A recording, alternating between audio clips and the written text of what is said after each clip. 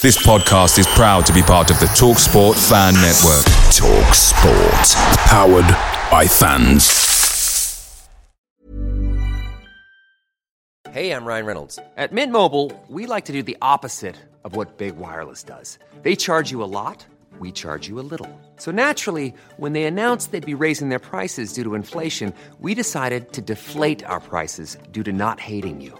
That's right. We're cutting the price of Mint Unlimited from $30 a month to just $15 a month. Give it a try at mintmobile.com/switch. $45 up front for 3 months plus taxes and fees. Promo rate for new customers for limited time. Unlimited more than 40 gigabytes per month. Slows full terms at mintmobile.com. Hey guys, quick thing. The TalkSport Fan Network is proudly supported by McDelivery, bringing you the food you love. McDelivery brings a top-tier lineup of food right to your door. No matter the result, you'll always be winning with McDelivery. So the only question left to say is, are you in? Order now on the McDonald's app and you can get reward points delivered too. So the ordering today means some tasty rewards for tomorrow. Only via app at participating restaurants. 18 plus, rewards registration required. Points only on menu items. Delivery fee and terms apply. See mcdonalds.com.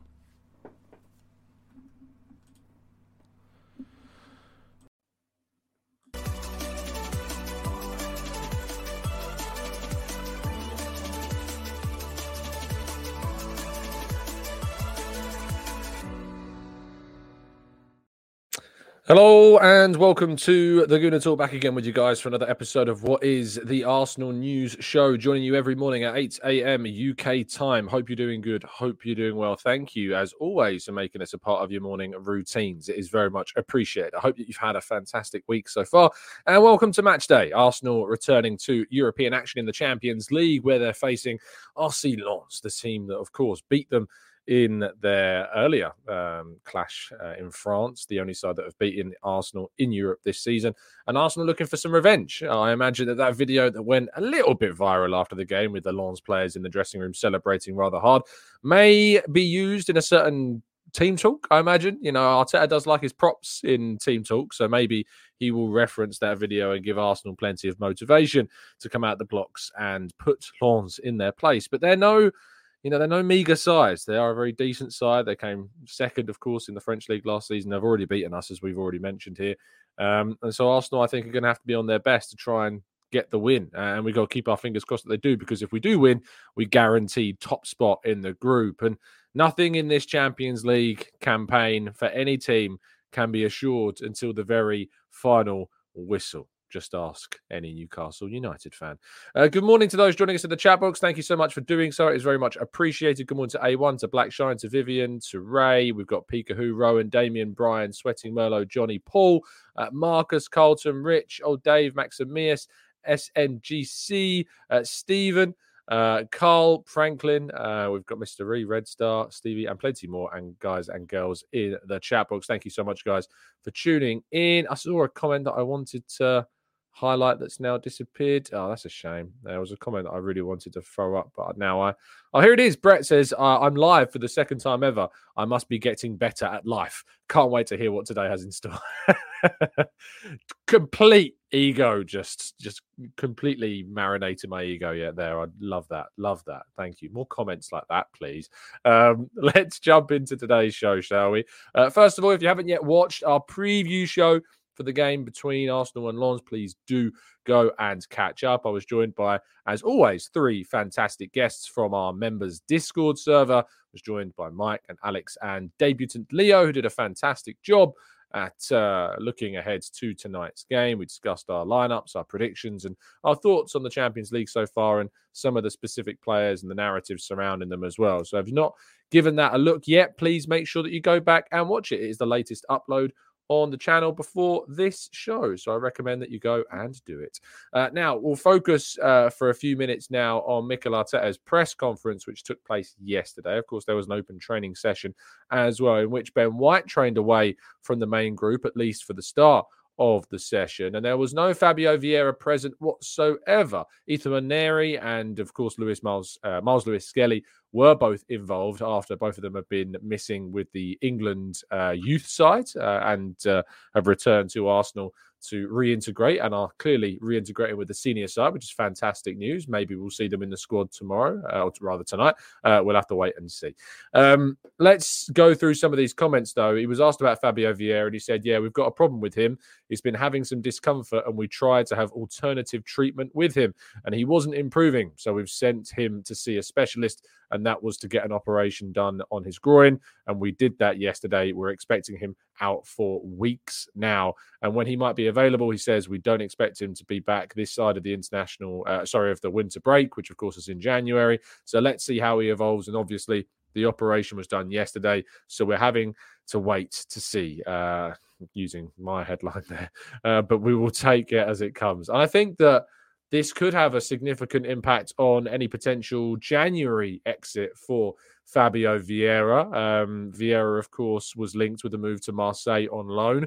Any chance of that happening, I think, has taken a significant hit because of this injury. So that's something that needs to be considered. Talking about Ben White, he says yes, and he trained the day before the Brentford game and he was feeling good, and I think he'll be available. That's very good news for us. So even though he wasn't necessarily training with the team from the off yesterday, he has trained and has shown great resilience, so he should be okay and with the group.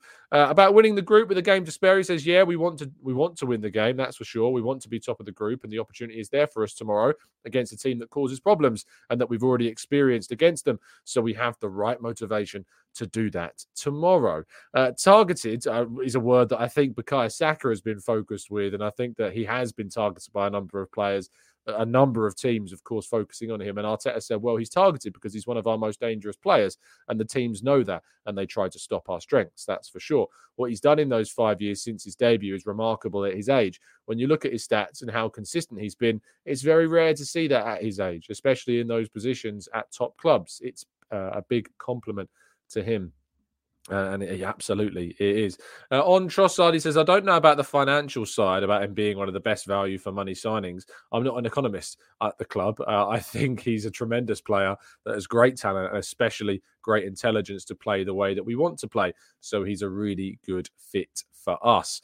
Talking about enjoying the Champions League, he says, I am enjoying it. It's a great feeling. It makes you proud. It makes me feel that this is the level the club should be at. And we've been competing really well. So let's continue to do so. And whether he has something to prove, I remember I asked Arteta once if he had something to prove in Europe a few weeks back. I think it was before potentially the PSV game or the Sevilla game, one of the two. I asked Arteta if he has something to prove in Europe, and being asked again, he says, for sure, we have to prove ourselves. We have to come back to Europe being the club we want to be and have the presence and those results to tell you that we are back in a strong way. We haven't done that yet, and that has to be done. And lastly, kind of going into the last bit of the press conferences, talking about Smith Rowe and Thomas Partey, he says it is a possibility that they could be back before the January break, but it will depend on how they evolve. Emil has already been on the pitch doing some jogging, so I don't know how long it's going to take. Normally he is a quick healer, and Thomas Partey is the same. We have to make sure that when they come back, they are at their best as well.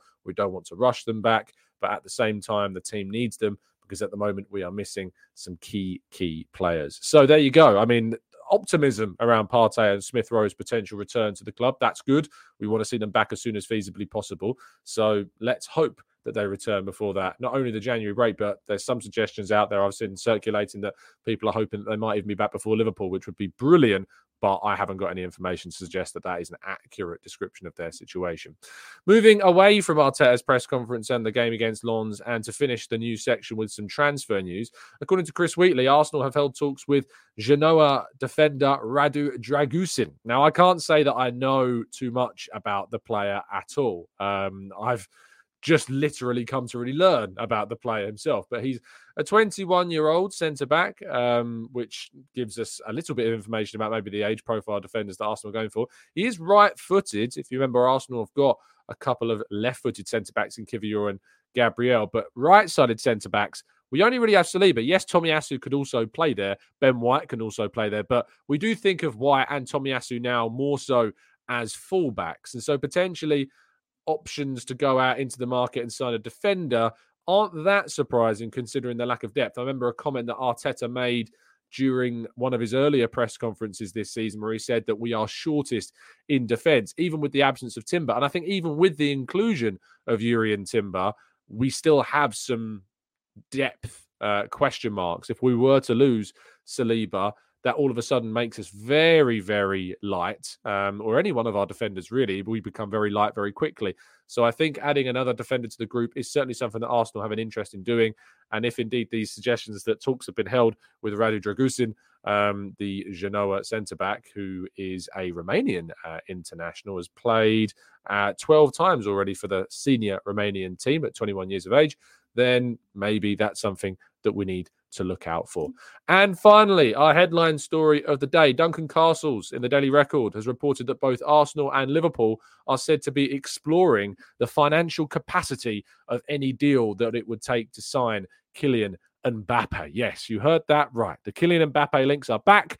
They're thriving. They're here. We're talking about them. But Duncan Castles of the Daily Record reporting this story that clubs, with him being a free transfer in the summer, it's worth remembering, what would it take? Is it possible? Could Arsenal be a side that could put together a package that would entice Kylian Mbappe, that would convince him that Arsenal are the place that he needs to move? We know that he's got affection for the club previously, but he's also spoken very highly of Liverpool as well. I think even he might be something of a Liverpool fan. Arsenal have had their history of Mbappe. We know that Arsene Wenger spoke to Mbappe about a potential move when he was at Monaco. That obviously never materialised, but this is the type of deal that obviously I think Arsenal should look to do. You might think, what the hell is Tom doing? He's lost his mind. But let's be really honest with each other. If Arsenal want to go and win Champions Leagues, if they want to go and win Premier League titles, Arsenal need to put themselves in the bracket of trying to sign the biggest and best players in the world when they become available. And that's what we did when we signed Declan Rice in the summer. If you'd have said to me 3 years ago, do Arsenal have a chance of signing Declan Rice? I would have said no. He's going to go to Chelsea or Manchester City. But Arsenal have elevated themselves into a position in the market where they do now compete for the biggest names, where they do go and throw three-figure £1 million deals down for players that they want to go and get. And so whilst I think that still it is incredibly unlikely that Kylian Mbappe would end up at Arsenal, because I think even him being a free transfer, the financials to do with his wages, to do with any potential signing on figures, etc., intermediary costs, it would still be an incredibly difficult deal for Arsenal to do from a financial standpoint, even without the added obstacle of a transfer fee involved. So don't get your hopes up, but don't lower your, and I don't want to use these terms like, because I know they get thrown around a lot, but I do think that the word standards can often get misused. But I do think at Arsenal, we do need to be, at this moment in time, asking and hoping that Arsenal go out to try and sign the biggest and best players in the world, because we want to be at the elite level, winning the Premier League, winning the Champions League. And because of that, we do need to be a little bit aim towards signing those biggest players on the market. I think that's ultimately what we do. And there is obviously a question mark about his mannerisms and his temperament and his personality.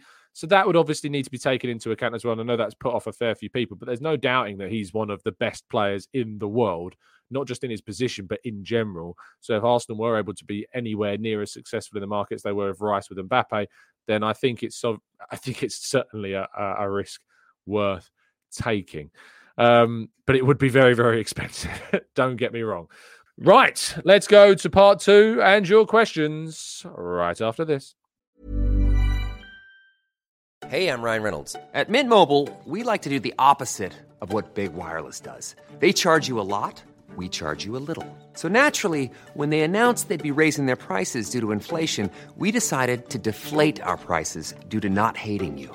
That's right. We're cutting the price of Mint Unlimited from $30 a month to just $15 a month. Give it a try at mintmobile.com/switch. $45 up front for 3 months plus taxes and fees. Promo rate for new customers for limited time. Unlimited more than 40 gigabytes per month. Slows full terms at mintmobile.com. Away days are great, but there's nothing quite like playing at home. And the same goes to McDonald's. Maximise your home ground advantage with McDelivery. Are you in? Order now on the McDonald's app. At participating restaurants, 18 plus serving times, delivery fee and terms apply. See mcdonalds.com.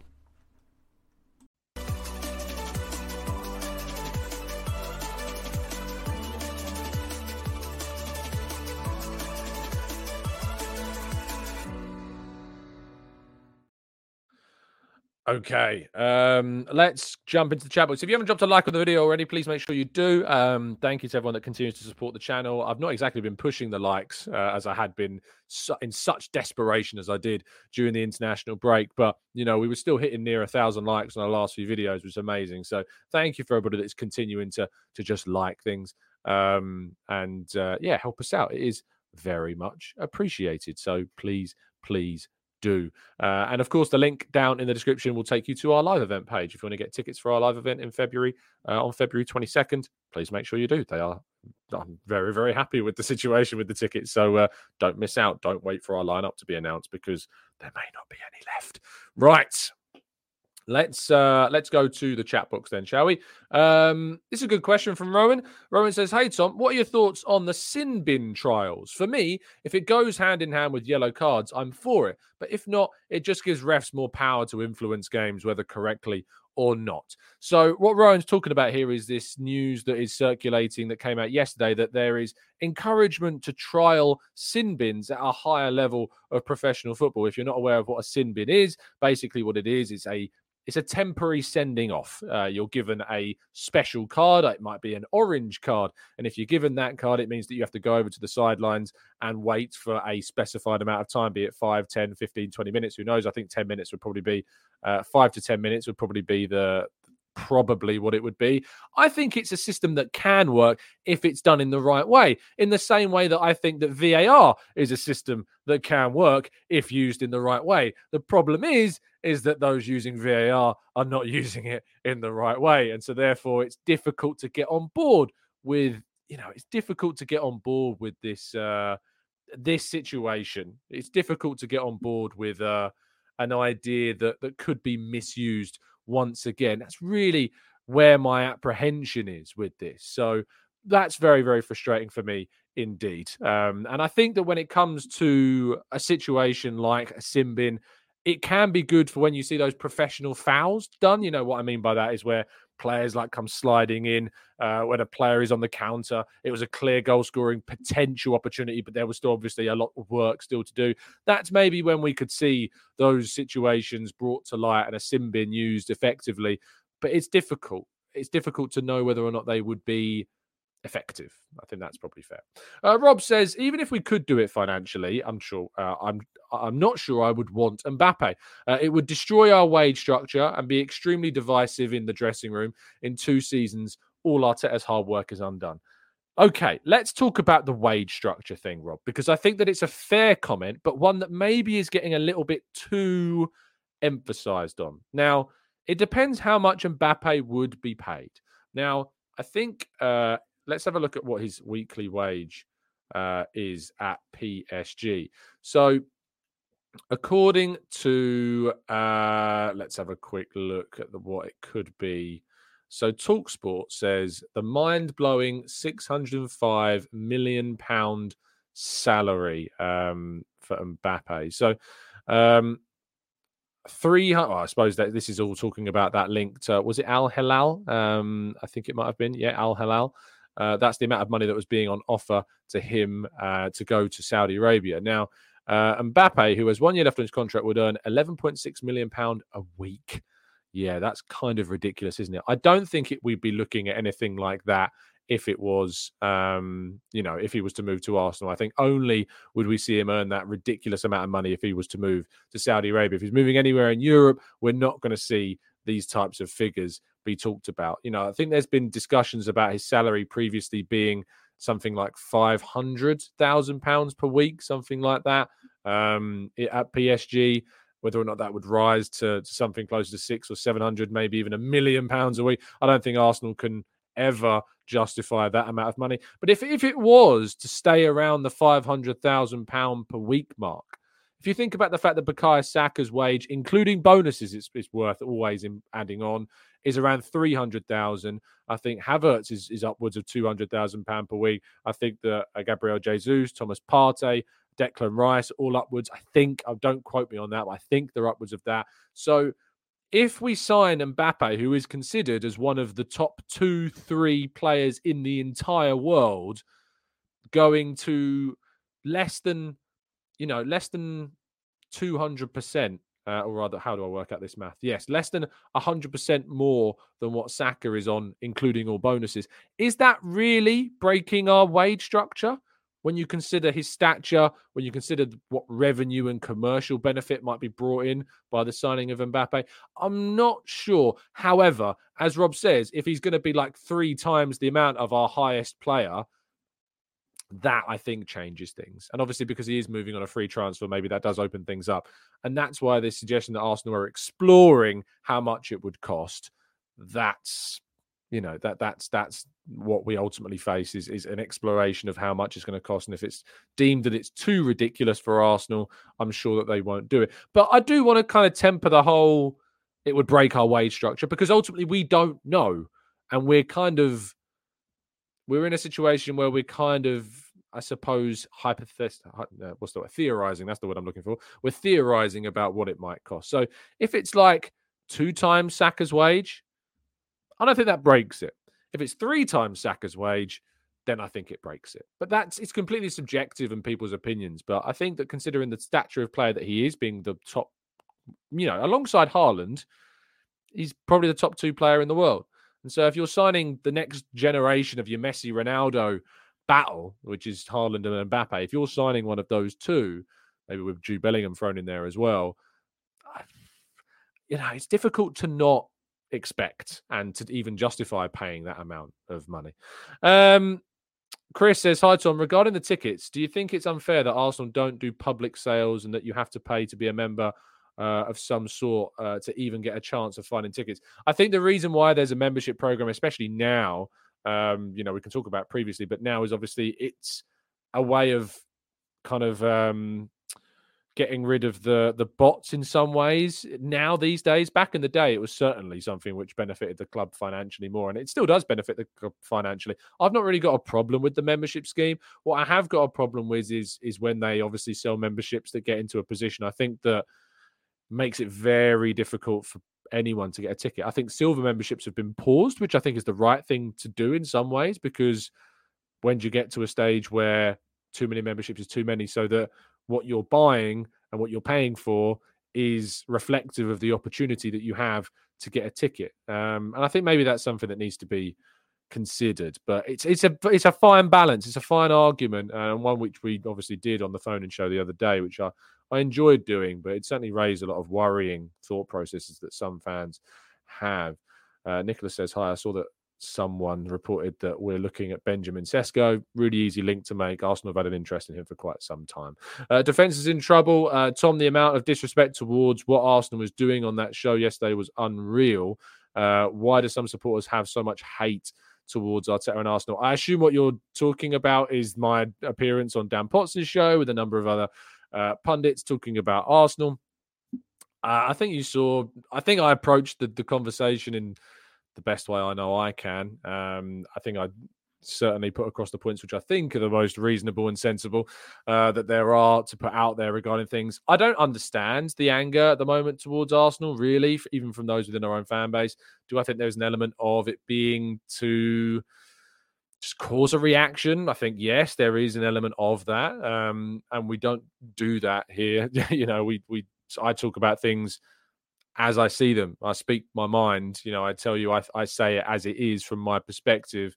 I don't hyperbolize things just to create that reaction.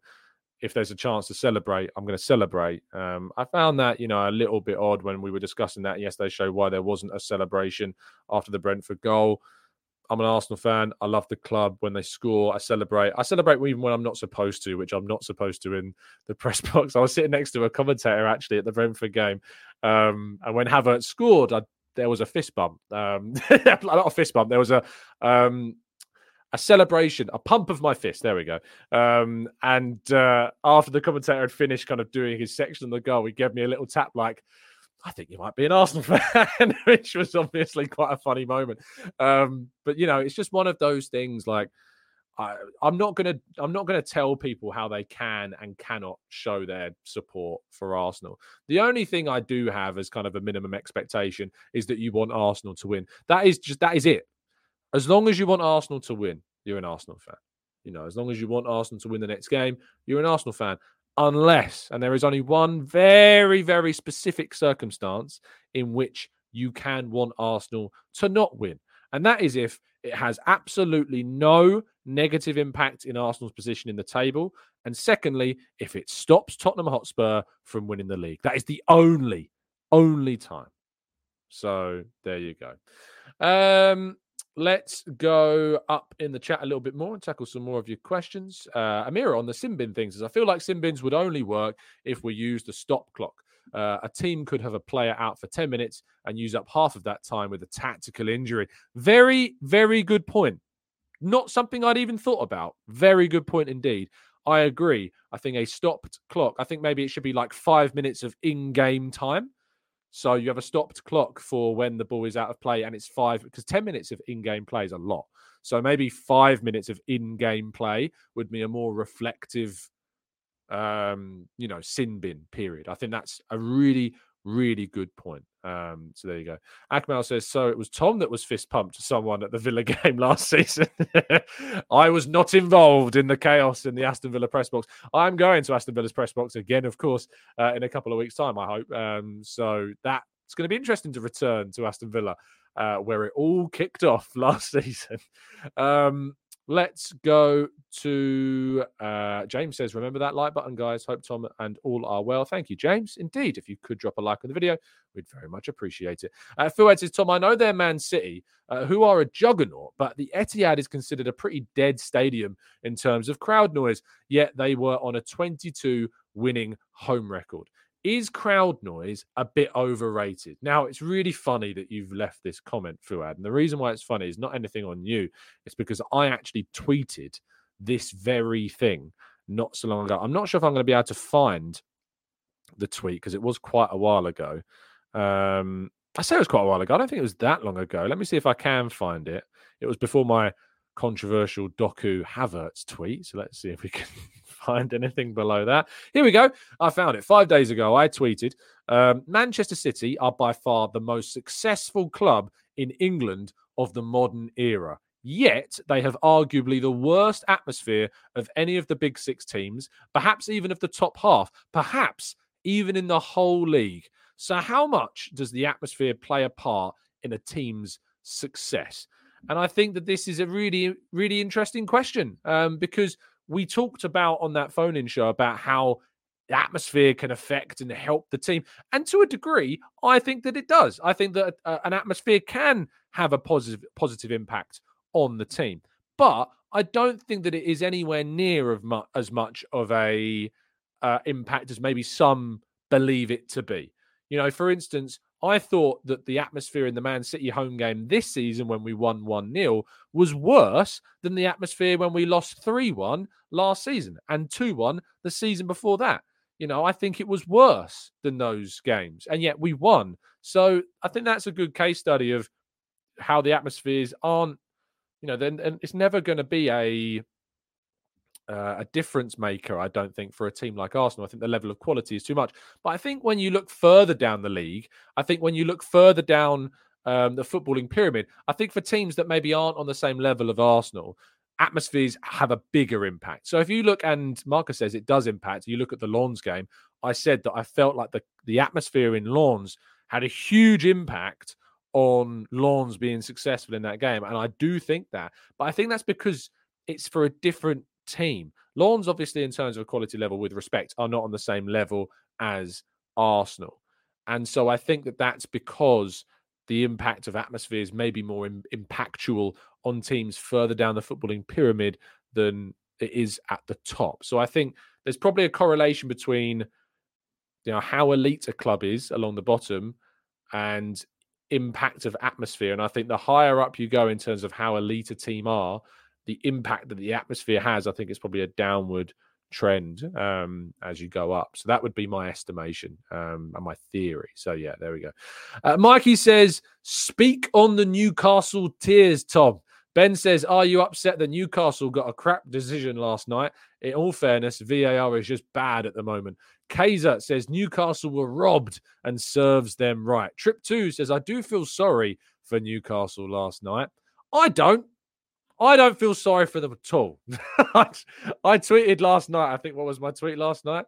Again, I don't want to misquote myself. I tweeted last night saying, where is it? With the I don't know if you've seen Hot Fuzz, but Nick Frost, there's a scene in Hot Fuzz where he just has like, he's reloading his shotgun, I think it is at the time. He's just like, shame. What a shame. And the tweet was, tough, isn't it, when the wrong decision goes against you, Newcastle. Yes. I don't care. Obviously, I care in the sense that it's an awful decision.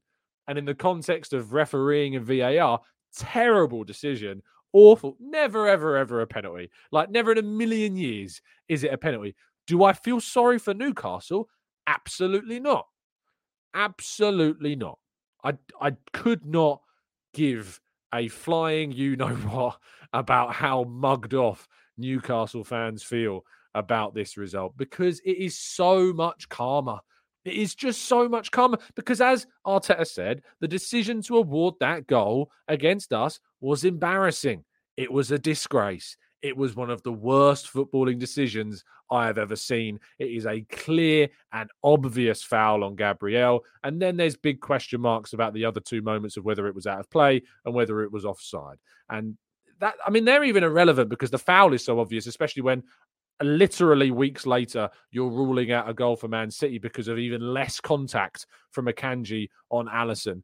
It's just, there's no consistency. It is ridiculous. And if suddenly people are, I couldn't wait to watch back Eddie Howe's press conference, because in Eddie Howe's presser the other day, he called for respect for referees and their decisions. And yet here he is calling the decision really poor. I don't know. It's not much respect. I mean, you have to respect the referee's decision, Eddie. You can't be calling it a poor decision. I don't think that shows any respect to the referee. Oh, it's just great. I love the irony. I love the hypocrisy. I love the contradictions. I love it. It's great.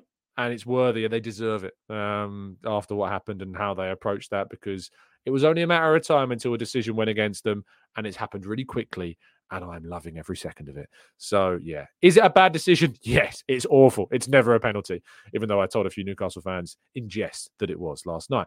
But I think, do I care that Newcastle have been mugged off by it? Absolutely not. No, I don't. Have we got a reason to be angry? I suppose that's the separate question.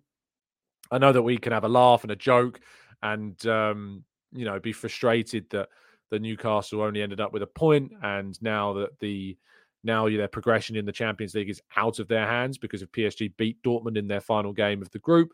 Of course, it means that PSG will progress with Dortmund and Newcastle will go into the Europa League unless they lose to Milan. Of course, that would take things out of their hands entirely. Milan could, in fact, still progress. If Dortmund beat PSG and Milan beat Newcastle, they would still go through. So it's going to be a very interesting match day 6 in that group.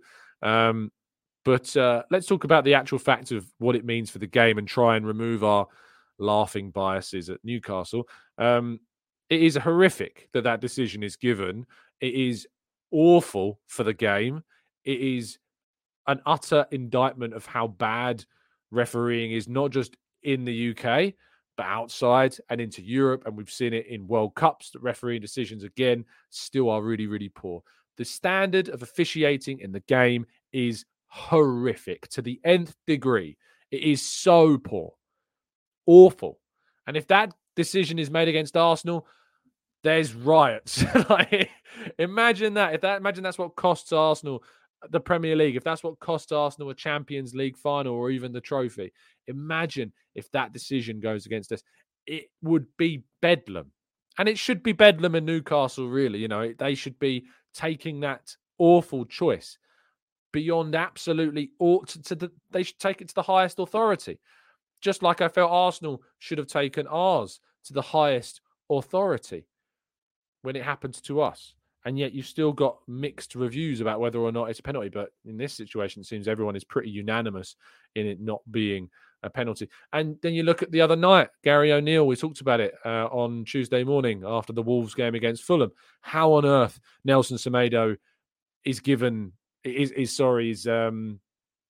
pulled up for that tackle to give away a penalty? It's ludicrous. And the ludicrousness of it isn't that they're getting the mistakes wrong.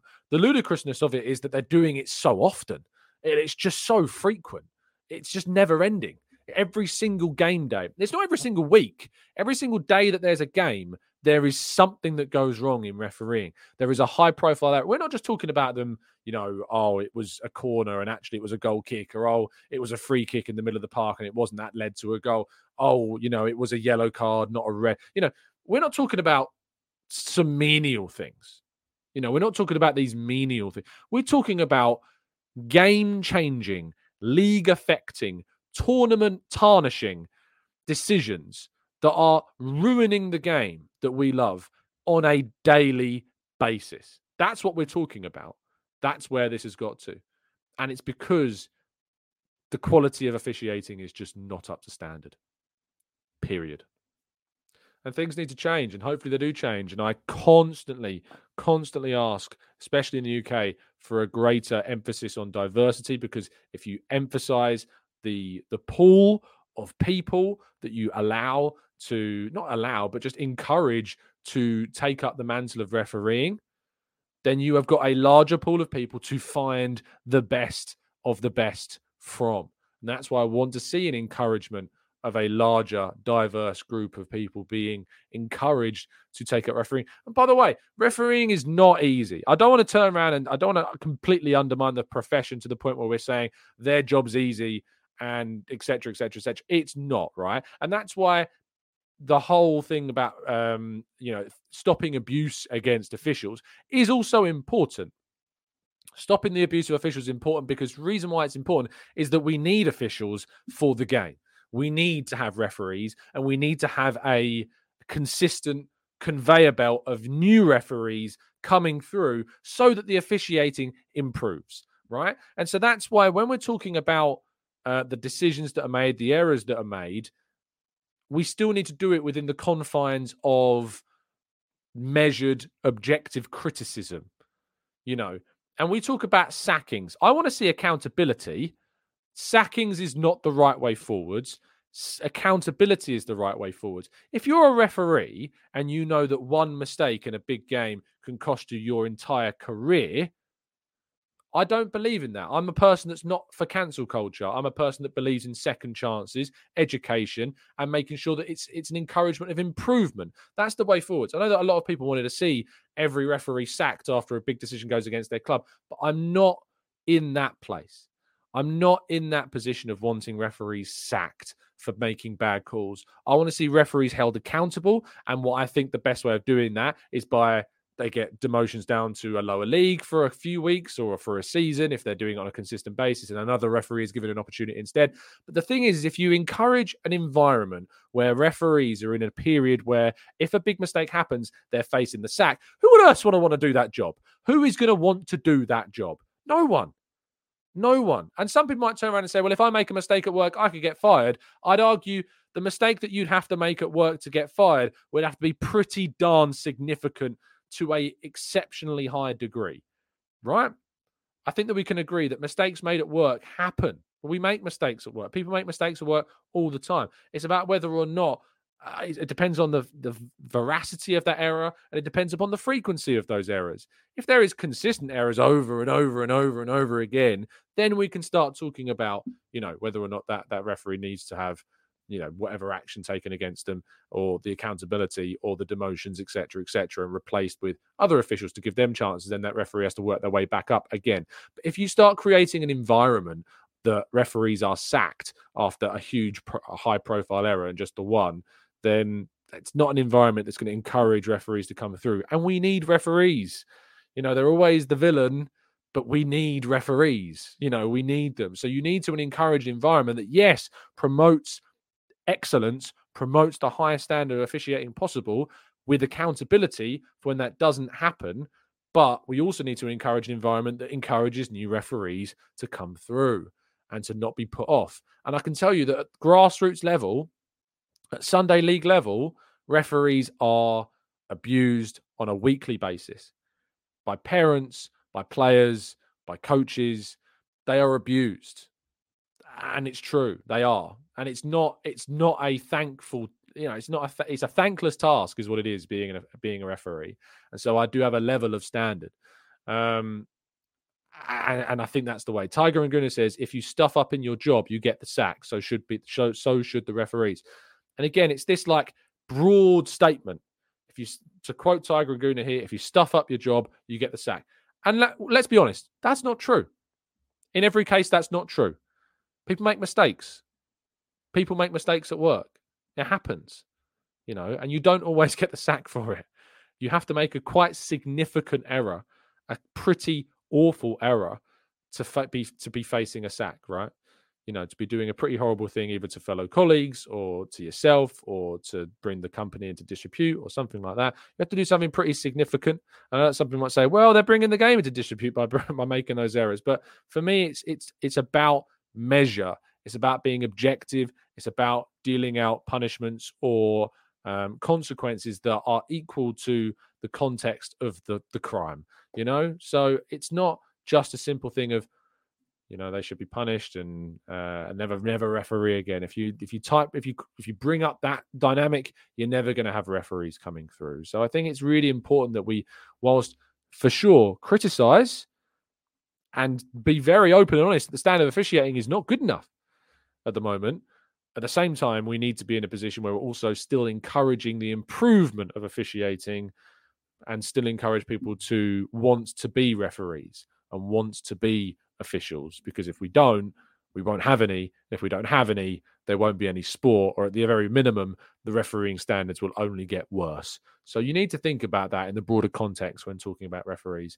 They shouldn't be abused. I'm absolutely on board with a no abuse policy, but they should be able to be criticised. I think that's worth pointing out. Abuse, no. Criticism, yes. And I do that for, when we're talking about Arsenal, when we're talking about Arteta. I had someone leave a comment on my shows. I think it might have even been Answer, is one of our long-term listeners, left a comment saying, if you're criticising Arteta, something to this equivalent, like if you're criticising Arteta, you're basically saying that you think you know better than him. And that's not true. You should be able to be critical. You should be able to scrutinise when you're objective and fair. And I think we do that. I don't think everyone does that, but I think we do that. But at the same time, you can't go too far. You can't cross the line into abuse. And it is that line that when it is crossed, there are problems. So just be aware of that when discussing both referees and anyone else in the game. It's really, really important. Right. Thank you ever so much, everybody, for listening. Really appreciate your time, as always. Thank you for everyone that continues to tune in, support the channel, and all that lovely stuff. If you've liked today's show, please do drop a like. If you're listening on audio platforms, leave us a 5-star review. It takes you just a second, and it really does help us out over on those platforms. If you listen on YouTube, hop over to Spotify, hop over to iTunes, leave us a 5-star review. It really does help us out. And if you're listening on the audio platforms, you want to hop over to YouTube and help us here, you can do that. If you want to go to our live event on the 22nd of February, tickets are down in the description. Link is there. I want to see so many of you. I want to put faces to names. I want to see people again and again and again that I've already met before, because our community is fantastic. So thank you to everybody that continues to be part of this community. We will see you. I'll be back tomorrow morning, of course, for a breakdown of the game against Lens. And then on Friday, of course, we'll be looking ahead to that game against Wolves in the Premier League. I'm going to be there at the game tonight. If I see you around, say hello. I always enjoy seeing people at the games as I'm in and around the stadium. So thanks to everybody that continues to show support. I will see you again very soon. And as always, up the Arsenal.